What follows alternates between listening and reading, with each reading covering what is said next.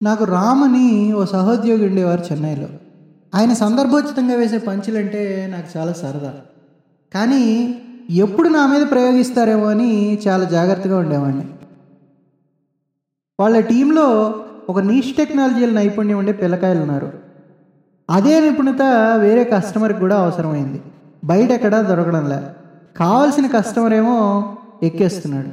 అలా రోజు ఎక్కించుకోలేక ఆ కస్టమర్కి పనిచేసే ఇంకో మేనేజర్ మా దగ్గరికి వచ్చి, హర్ష, ఆ రాముతో మాట్లాడి కొంచెం ఆ పిల్లకాయలు హెల్ప్ తీసుకుందాం అన్నాడు. నేను సరే అని ముందే ఈ రామ్కి విషయం చెప్పి పంచులు వేద్దని బతివాలి మరీ ఫోన్లో కలిపాను ఇద్దరిని. రామ్ ఫోన్లోకి రావడమే తరువాయి మొదలుపెట్టాడు.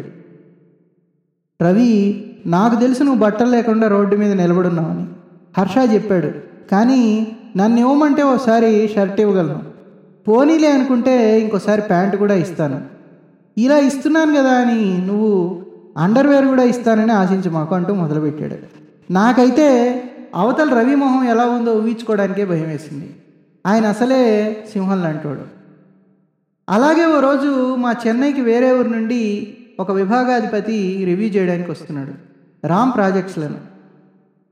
ఆ వచ్చే మనిషి చాలా నసగాడు. రామ్కి చెప్పా, చాలా జాగ్రత్తగా ఉండు, తను అసలే తేడా అని.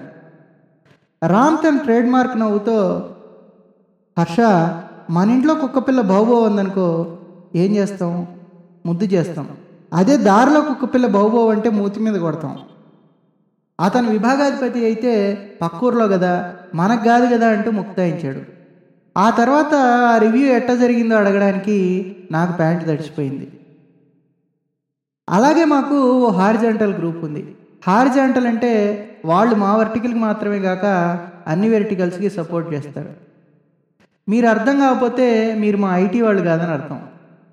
వాళ్ళు అసలే పేరు తగ్గ అడ్డంగాళ్ళు. అన్నిటికీ మా హారిజాంటల్లో ఇంతే అంటూ చావగొడతారు. మేము ఆకాశంలోంచి ఊడిపడ్డాం అంటారు.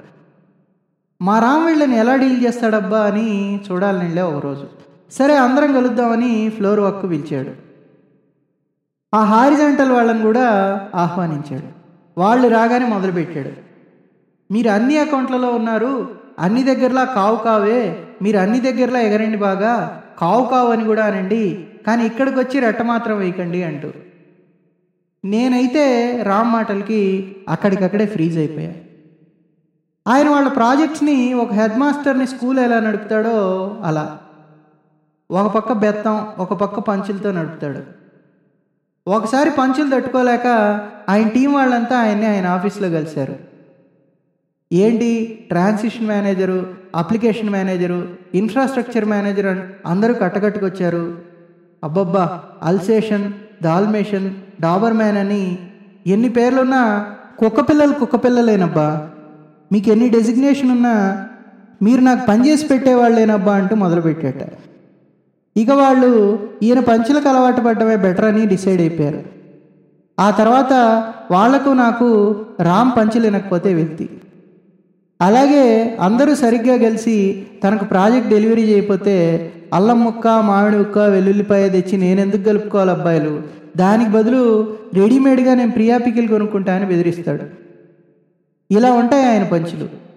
మీకు ఇలాంటి ఫలక్నామాతో పరిచయం ఉంటే మీరు కూడా రాయండి. నేను చాలా తక్కువ రాశా.